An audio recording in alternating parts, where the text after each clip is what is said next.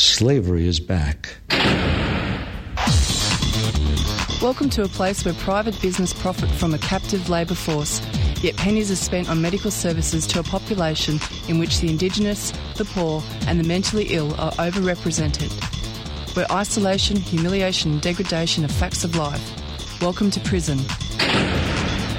It depends who's telling the story, I suppose. The prisoners would have one view, the people who work in the prison system would have another, and I think it's up to people to decide where the truth is. Give government propaganda and the media spin doctors the flick.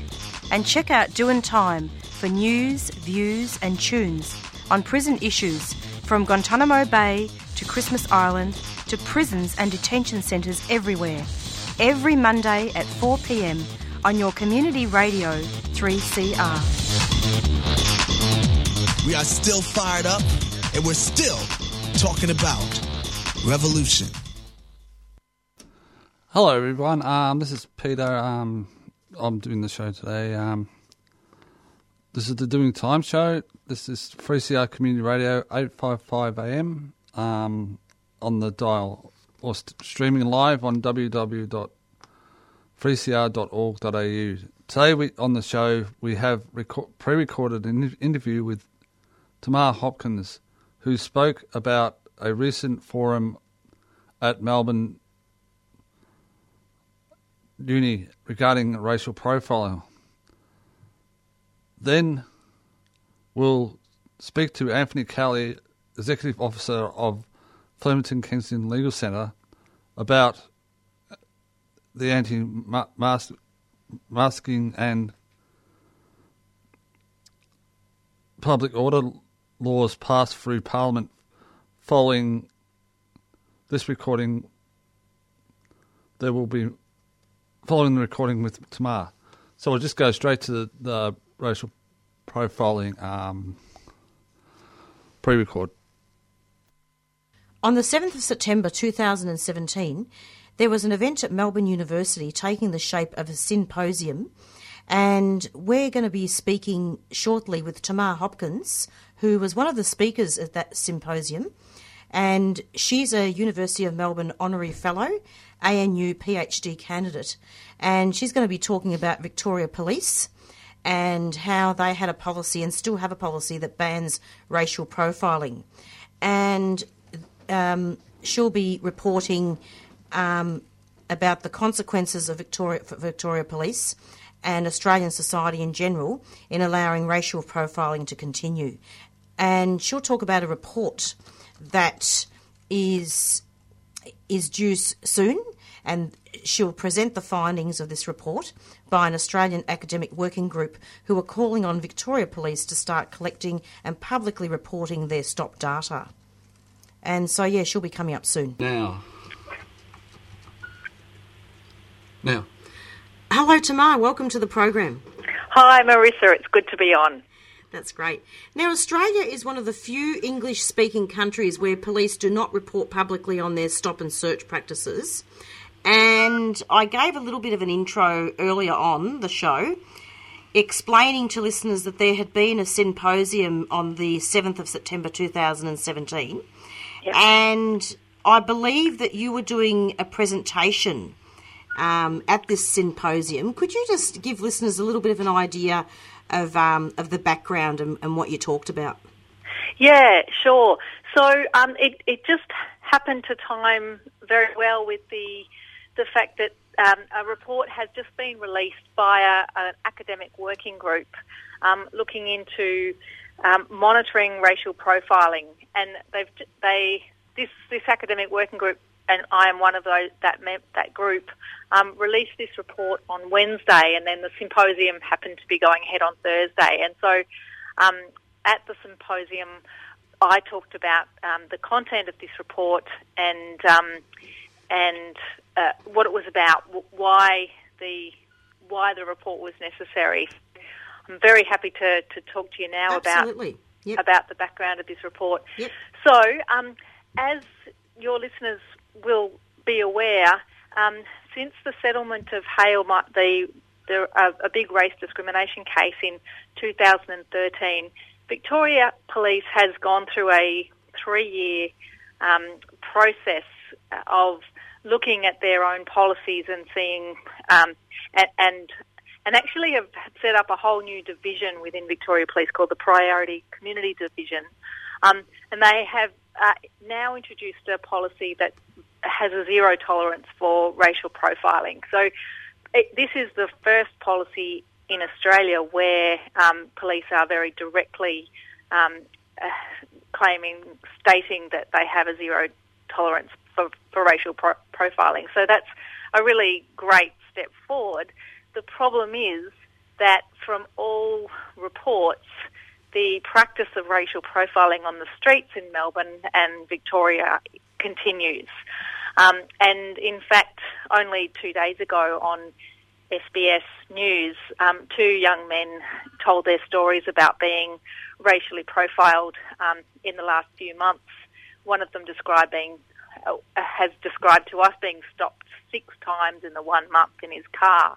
And on one occasion he was stopped and had some medication that he required removed from his glove box and thrown out, and then was told to keep going, so to continue. So these stories of racial profiling are still existing in the community.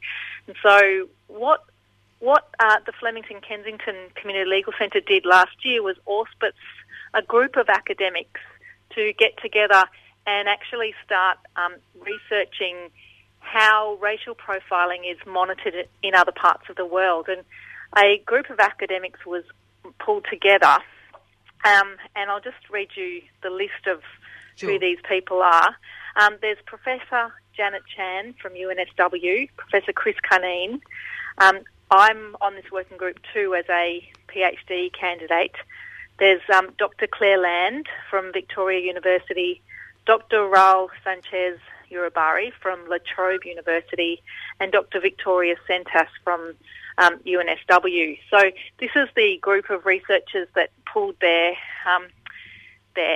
resources together to examine a number of different data collection schemes that exist around the world, and also examine the very extensive academic literature on data collection of racial profiling to see what scheme might actually be appropriate in Victoria, and start to actually allow us to measure and monitor the real extent of racial profiling on the street. It's really not enough for there to be a ban in policy. This ban needs to translate into practice, and the only way to understand if it's translating into practice is to actually monitor the prevalence of the problem. And how will that be monitored? Well, the proposal put forward by the working group is that there be a collab that works to, well, first of all, Victoria Police has to collect that data, and then that data needs to be provided to a research team initially to analyse and aggregate that data and make sense of that data to see what kind of patterns can be drawn from that data. And ultimately, the idea would be to have that data produced very, very regularly on the website of potentially a human rights body like the Australian Human Rights Commission, the Victorian Human Rights Commission, or a university, or even potentially the Victorian Crime Statistics Authority doesn't have the remit presently to produce data in relation to stop and search, but the Victorian government could well empower it to do that. So the idea would be that there would be an analysis of data produced by Victoria Police, aggregated and benchmarked, and then released publicly so that the community could see what Victoria Police's real progress on racial profiling is. So at this stage, there is no transparency. Victoria Police don't even collect that data, let alone make that public. So it really is. This scheme suggests that data must be firstly collected and secondly reported publicly in a meaningful way. So yeah, that's kind of in a nutshell, what the idea of the scheme is. The second key proposal is that Victoria Police, in collecting that data on who they're stopping, also must start to record the reasons for that stop. In Victoria, currently Victoria Police's policy is that police should only act where there is a reason to do so. However, Victorian law is very permissive about what the police can and can't do in terms of stops. So, for example, there is no law restricting police to stopping a person on the street for any particular reason. The police are entitled at this stage to stop anyone that they wish on the street and question them.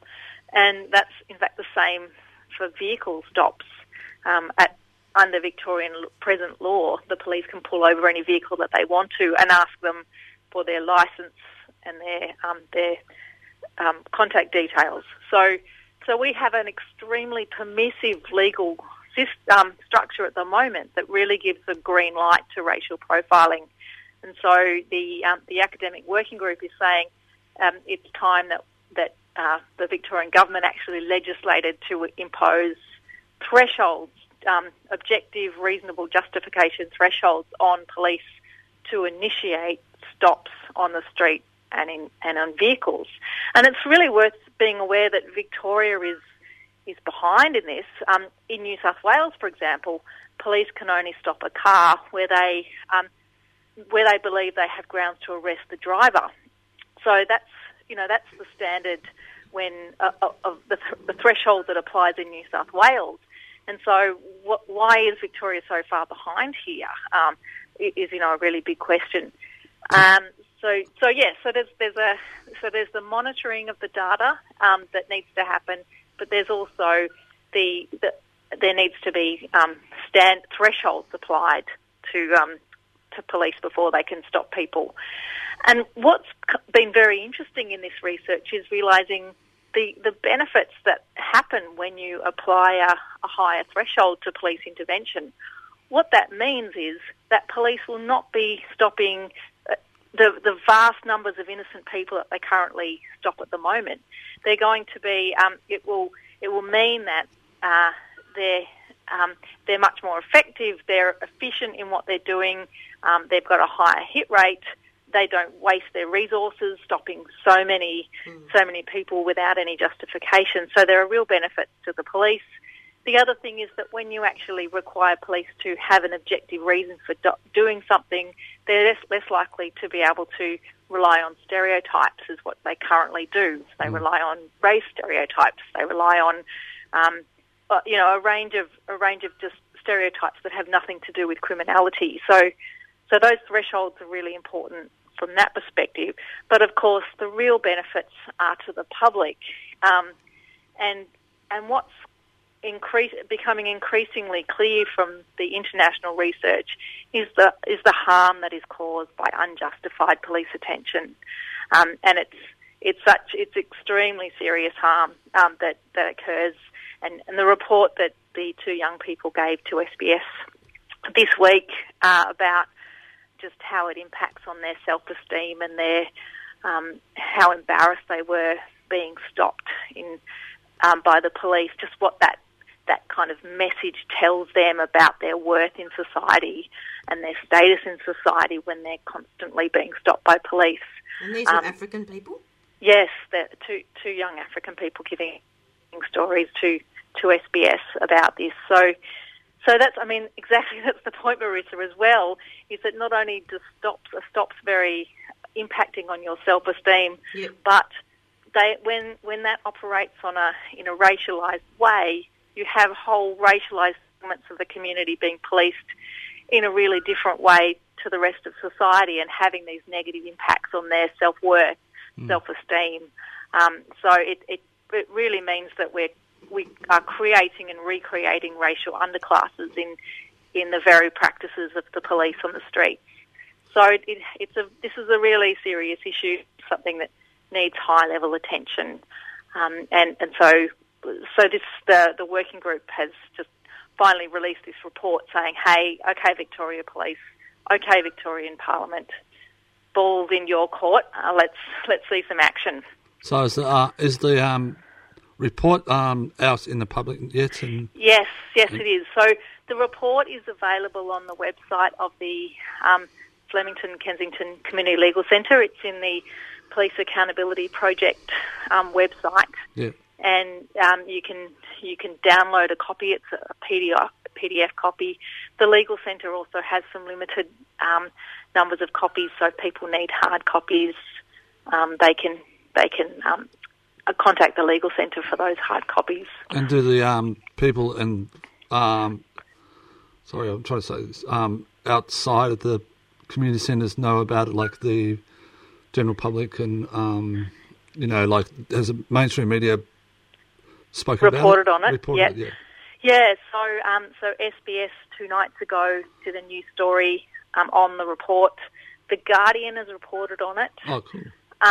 There's been a brief report in the Leader, as far as I'm aware, and yeah. So, but at this stage, and now 3CR, your program is reporting on it, so that's fantastic. Yeah, it just came out, really. Hey. Yeah, that's right. It's just come out this week. So since 2015, Victoria Police have had a policy that bans the racial profiling, and yet, and hence this research, African and Indigenous youth and other races are still reporting being stopped without justification.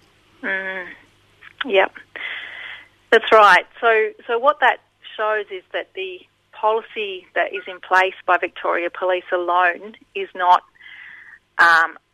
creating changes on the street. So it's not yet gone in to change police practices, and this is not so surprising when you think about how entrenched and a practice racial profiling is.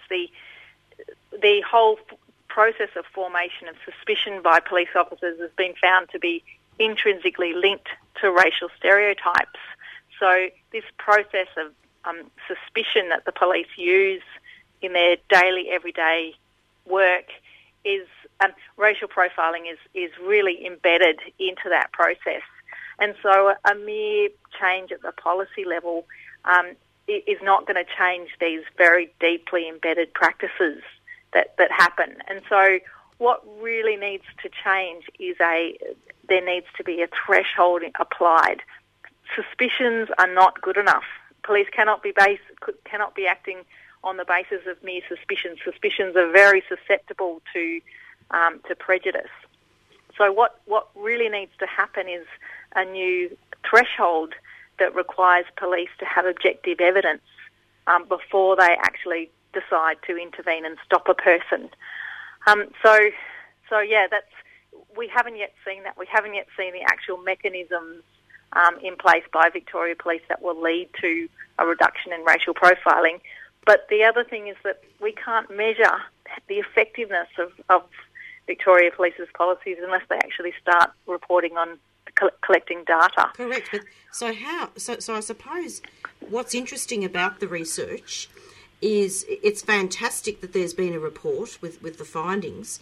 Yeah. But how do we then instigate that process?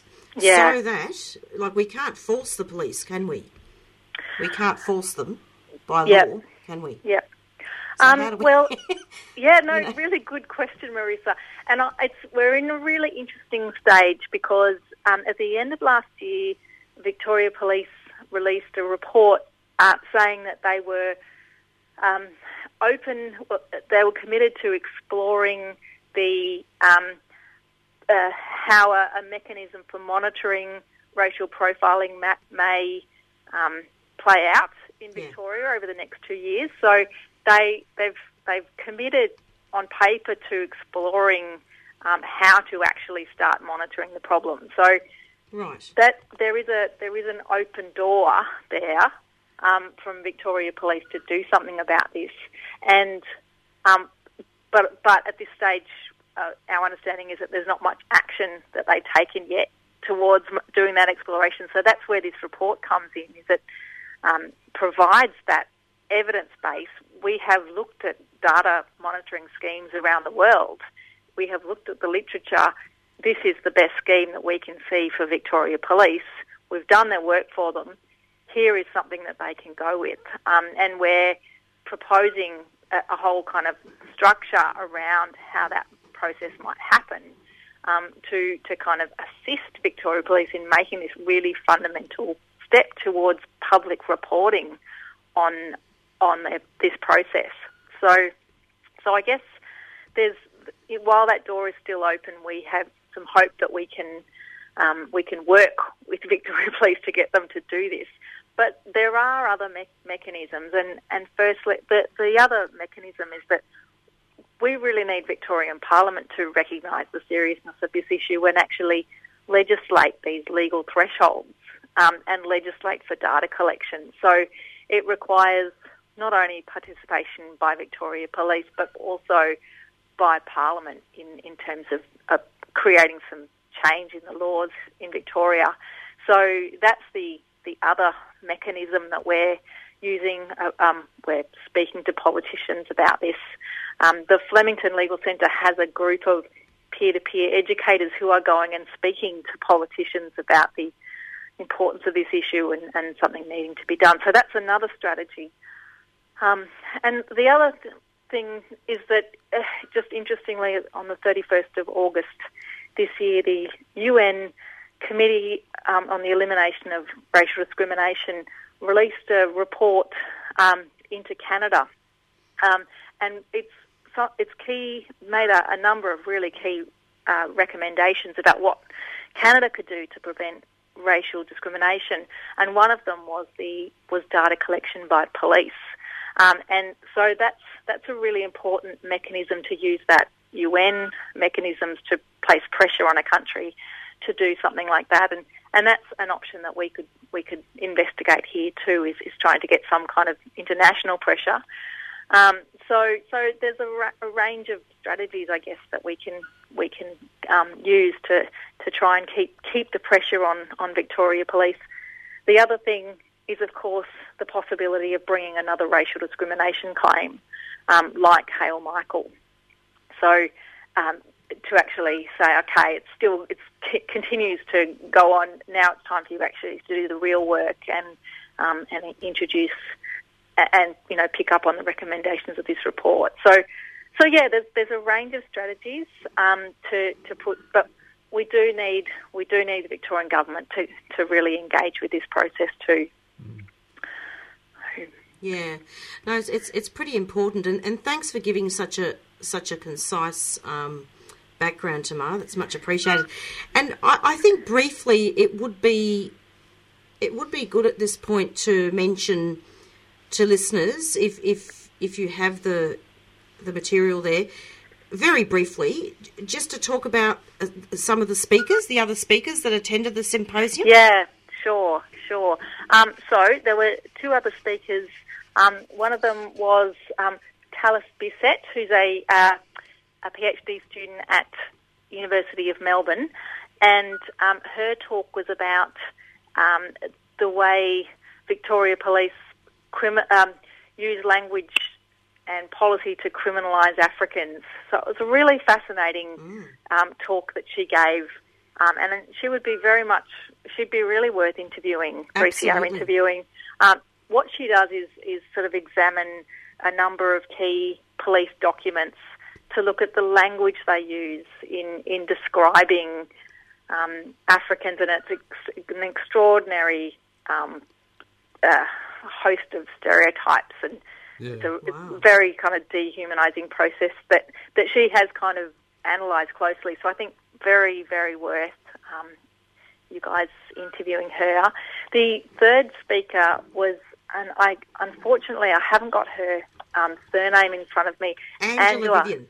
Oh, great, thank you. So she spoke very interestingly about access to police institutions for the purpose of research, and this is something that she went around to all of the police agencies around Australia to say that she'd be very interested in studying their police pursuit policies, their drug policies, and would they be happy to give her access to them? She's taking a very collaborative approach in terms of research. She'd be happy for those police agencies to use that research, to kind of vet that research so that it wouldn't produce anything that they were not happy with her publishing. And yet, even with such an open and cooperative approach, all of the police agencies that she approached said, no, we're not going to give you any data on this except for Tasmania. So they were the only force that took an open approach. So that's really interesting, isn't it? It is. Must have been a challenge for her. Yeah, that's right. And it just shows you, why are police agencies so secretive about their policies and not transparent? No, that's right, and that they really are acting in the name of the state, and really the public has every right to know everything about how they operate. So unbelievable. It is quite extraordinary, and we had a lot of discussion about the role of researchers and how a lot of research is so hampered in Australia because of this problem of access to police information. So, I always find it really extraordinary about how little research is being done in Australia around police in comparison to places like the US and the UK, where there's just been so much extraordinary research, and we really are. There's not much transparency here. So, very interesting discussion. Australia needs to get with the program. We're a bit backward. Yes, that's right. Exactly. So, I think for listeners, I think I will speak to you, Tamar, later, and perhaps get the details of the other speakers. Yeah, sure, absolutely. Tamar, do you have any final comments about this symposium, or even I believe there was also a lecture afterwards, but I think that's probably a matter for another show, really, isn't it? Yeah, that's right. Topic. We haven't touched the Ben Bowling lecture, that's right, which was really fascinating. I can imagine. So I'm hoping that his lecture will be, the PowerPoints will be public. There was someone filming him speak, and it would be great if that was made public. Ben Bowling, is that right? Ben Bowling, Professor Ben Bowling. Yeah, and he wrote a book, I think, about police. Well, he's written extensively in the area of racial profiling, but also many areas to do with policing, and his current focus is on the globalisation of police, and at a whole lot of different levels. So looking at how the Australian Federal Police, for example, has multiple agents working internationally, and how police forces around the world have agents working in other countries, and what's going on with those agents, what happens with accountability, what happens when someone, when one agency, say the FBI, tells another agency, say South Africa, to arrest someone, and they get it wrong, is who is accountable for that? Is it the FBI or is it the South African police? So there's just all kinds of fascinating issues that come out of looking at how policing is operating globally. Yeah, and how that impacts on the domestic as well. The mind boggles, doesn't it, really? Yeah. Tamar, thanks so much. And, when we finish this interview, don't go away, because I'd actually like to get some details from you. No problem. Okay. Could you just quickly repeat that report, where you can get the report from? So the report that's just come out is called Monitoring Racial Profiling, Introducing a Scheme to Prevent Unlawful Stops and Searches by Victoria Police, and you can find it on the website of the Flemington and Kensington Community Legal Centre. Thanks for your time, Tamar. Thanks for No problem. Tamar. Thank you. No problem. Bye. Bye. And that was Marissa and I doing an interview with Tamar Hopkins about the racial profiling symposium that happened a couple of weeks ago. This is 3CR 855 AM or www.3cr.org.au. This is the Doing Time show. We'll just go to an announcement. We'll just go to a track. This is Blue King Brown, Never Fade Away. Then we'll get on to Anthony Kelly. And you're with 3CR 855 AM or www.3cr.org.au. This is the Doing Time show. Now, Anthony Kelly was recently in the United States. He met up with National Lawyers Guild in San Francisco in Parliament Victoria. Was just in Victoria in Parliament. The laws were passed for a new laws giving police powers to ban masks at certain protests, which could be seriously affect the freedom of expression. And we'll just go to Anthony. Peter, can you hear me? Oh, Anthony, sorry, I didn't know what was going on then. How are you? Yeah, I'm good, thanks. Yeah, sorry about the technical issue. Anthony. So the Victorian Parliament just passed the Crimes Legislation Amendment for Public Order Act 2007 in law. Could you explain this to the listeners?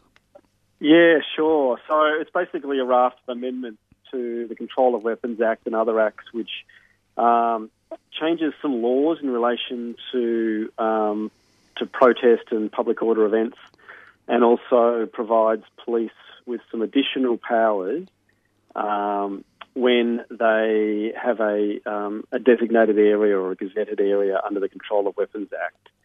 So some listeners may be familiar with the idea that police can publicly declare a particular area, such as a train station or some sort of public zone, a declared area, and that gives them temporary extra powers to search people without warrants or without any sort of suspicion.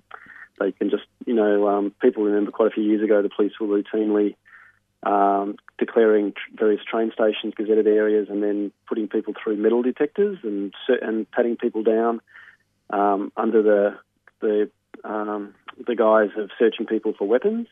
Yeah. They stopped doing those after a while because basically all they found was a few box cutters each time, and mostly from people who worked in box factories where they had to use box cutters.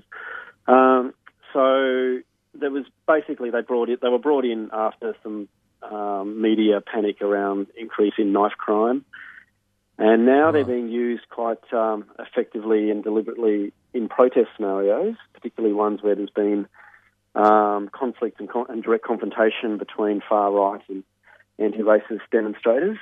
And Coburg, you might remember last year, where the True Blue Crew and various white nationalist organisations tried to march through Coburg, and they were stopped by anti-fascist activists. And the ensuing confrontation in the streets was, caused a lot of outrage in the conservative media and establishment.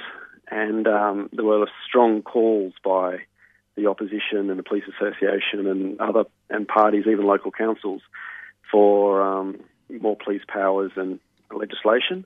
And so this amendment bill, or this amendment act that was passed last month, is basically the current government's response to that outrage, to that outcry. So that's the background of it. Yeah. So it was first used yesterday, Sunday. Yeah, I was just wondering about that because I thought it wasn't legislated yet. I thought it had to go through Parliament and stuff like that. Yeah, so it's gone through Parliament. It was passed. Sue Penicic from the Greens, she's the Justice spokesperson for the Greens. She was basically the only representative who spoke out about the bill, and she proposed a series of quite reasonable protections, basically saying that if people are wearing face coverings for religious or cultural purposes, or protections, or wearing a mask for political expression, then they should be protected. They should maintain that right. Yeah. And the government rejected those protections, and basically it puts the onus or the discretion upon police at the time to determine whether, if you're wearing a face covering, whether it's designed to conceal your identity or to protect yourself from capsicum spray or crowd control substances, as they call them. So essentially, in a nutshell, the new law allows police to demand that people remove a face covering if it's during one of these designated area, a protest during one of these designated area times. So it doesn't apply to all protests. It doesn't apply to all areas. It only applies when the Chief Commissioner has declared an area to be a designated area for a period of time. I see, yeah. Going back to the Coburg thing, also that was a peaceful protest about racism, and then the the nationalists started to, we're going to march through it, and they, some people tried to stop them because, it's not really appropriate to do that. And, I just thought I'd chuck that in. Yeah, for sure. Yeah, so basically it's meant that, rather than actually deal with the rise in right-wing violence and white nationalists marching through our streets, the government is just, restricting civil liberties even further by dealing with masks, which is not really the core of the problem at all. I would say that the core of the problem is, it's white nationalists marching through the city streets of Melbourne and terrorising, immigrant populations amongst everyone else and, amongst anything else that they do.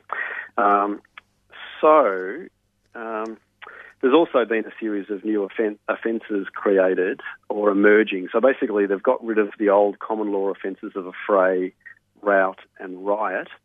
Right. And they've created new offences, statutory offences of affray and violent disorder. And both of them have, similar to what the common law ones were, so 5 years and then 10 years for violent disorder. Right. And people need to be reminded that the maximums are incredibly rarely, if ever, applied in these circumstances, but that's just their maximum. And but the issue again, and we raised concerns about this earlier this year, is that that the penalty rises for quite a number of years if they're done wearing a face covering. So again, it's that sort of this is why we're calling it the anti-mask legislation, basically. So if you're charged with a violent offence during a protest situation, you can cop a certain either affray or violent disorder. But if you do it wearing a face covering, the penalties are several years extra. Oh, right. Yeah, and the mainstream media have been portraying the anti-racist rallies as violent, and it's the other way around, really, because there shouldn't be that discrimination on the streets of publicly yelled out. And, there's certainly a bias in the mainstream media towards anti-fascist organisations and groups and individuals who sometimes wear masks for a whole variety of reasons. Yeah. And of course, there's also a media bias that sort of tends to protect white nationalist, white supremacist and neo-Nazi groups who are basically espousing mass deportations and the eradication of entire races. So it's quite extraordinary that unequal bias that mainstream commentary continues to exacerbate, and that's been reflected in America, of course, but also very much here. The equivocation of mainstream commentators when they deal with these sort of things, false equivalence, creating a false equivalence between anti-fascist forces and fascist forces. Yeah, it's a continual, and this is reflected in Parliament's decision to legislate against masks. Yep. Rather than do anything concrete against the rise of white nationalism. That's right. Can you can people go to prison with these anti-mask laws? Well, I guess if the charges were extended, I can't really say that. And it's hard to say because they've only been used this Sunday. Yeah, this Sunday. So and I'm not 100% clear what the charges are when people are asked to leave an area. But they will be committing an offence if they refuse to either remove their mask or leave a designated area. And what they are, I think, are under existing offences in the Control of Weapons Act. But again, it's not clear how they're going to be applied. And I guess this goes back, and I think I've spoken of this before, that another concerning factor of this is that currently the police have almost total unregulated ability to use surveillance, various forms of surveillance, but also facial recognition technology, which has been used for several years by Victoria Police. Right. And many people engaged in political action are cognizant of this, and for various reasons, and for that reason in particular, just in principle, they may wish to hide their identity in public protest situations. Yep. And so this law essentially prohibits wearing any sort of face covering to protect your anonymity. So we are concerned that it has an impact on the freedom for peaceful assembly in that sense.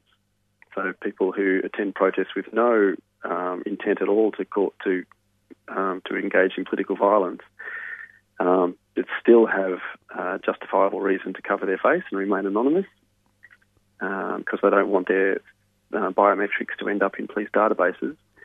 So this law restricts people in that category as well. So how does this impact on freedom of expression?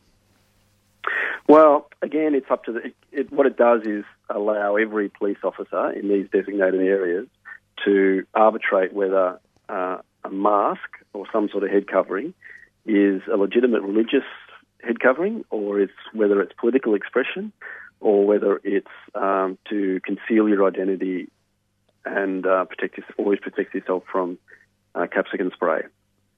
And as we can imagine, ordinary police members aren't that well trained in, to distinguish between what's artistic, what's political expression, what's cultural, what's religious, and what's criminal. So it's a very bad law in that sense, leaving up to your rank and file constables to be arbiters of political expression. Yeah, right. So as an example, if someone was wearing a George Bush mask or a Donald Trump mask at a political rally, then and they might do that because they want to, ridicule a political figure, and it could be part of a street theatre. Then it would be up to police present to determine whether they're doing that to protect themselves from capsicum spray, or whether they're doing it as political expression, or whether they're doing it to hide their identity. How strange! It is, yeah. Just very strange that whole concept of that. Yeah, so it's dangerous in that sense. It could very dangerously impinge on a whole range of freedoms and civil and political rights for that sense. And that's why, we certainly spoke out about it strongly, the Melbourne Activist Legal Support. And, other people, such as Sue Penachuk, have called it unnecessary and ill-defined, and it can easily capture people in wearing legitimate face coverings. So, it's very concerning. Yep.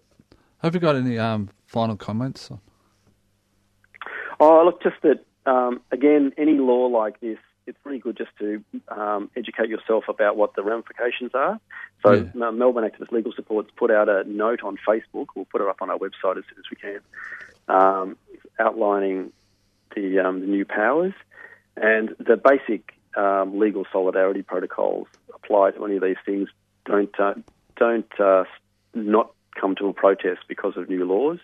But again, it's just another it's another reminder how it's important to stick with each other, stay by people who are being arrested or searched or questioned, and educate each other about these laws and how they impact on our political expression.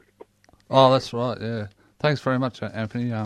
We appreciate you coming on the show and talking about these important issues. Cheers, Peter. Thanks heaps. All right, see you later, mate.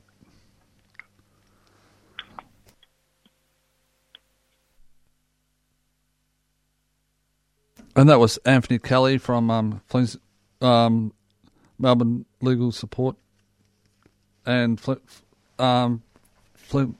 Kingston Flemington Legal Centre. We'll just go to a track now. This is Charcoal Lane by Paul Kelly and Courtney Barnett. In 2016, 3CR published a book to celebrate the station's 40th birthday. Years in the making, Radical Radio, celebrating 40 years of 3CR, is a visually stunning account of the people and ideas that make up this dynamic station. At 300 pages, the book includes hundreds of images and over 50 features on programs, people, music and technology from across the decades. You can get your copy of 3CR's book for $49.50 at the station during business hours at 21 Smith Street, Fitzroy. Or online at 3cr.org.au/shop. Get a piece of your own history. 3CR's Radical Radio is available now.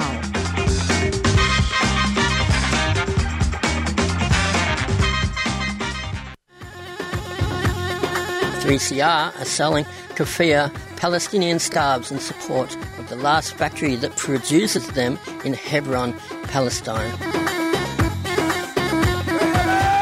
All profits will be donated to the reconstruction efforts in Gaza and support Palestinian industry. These are traditional scarves available in red and black, or you can choose from a modern design. Go to 3cr.org.au/shop to buy online or drop into the station during business hours.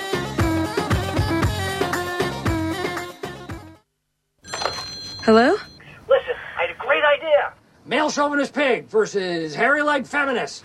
You're still a feminist, right? I'm a tennis player who happens to be a woman. The battle you've all been waiting to see. The battle of the sexes.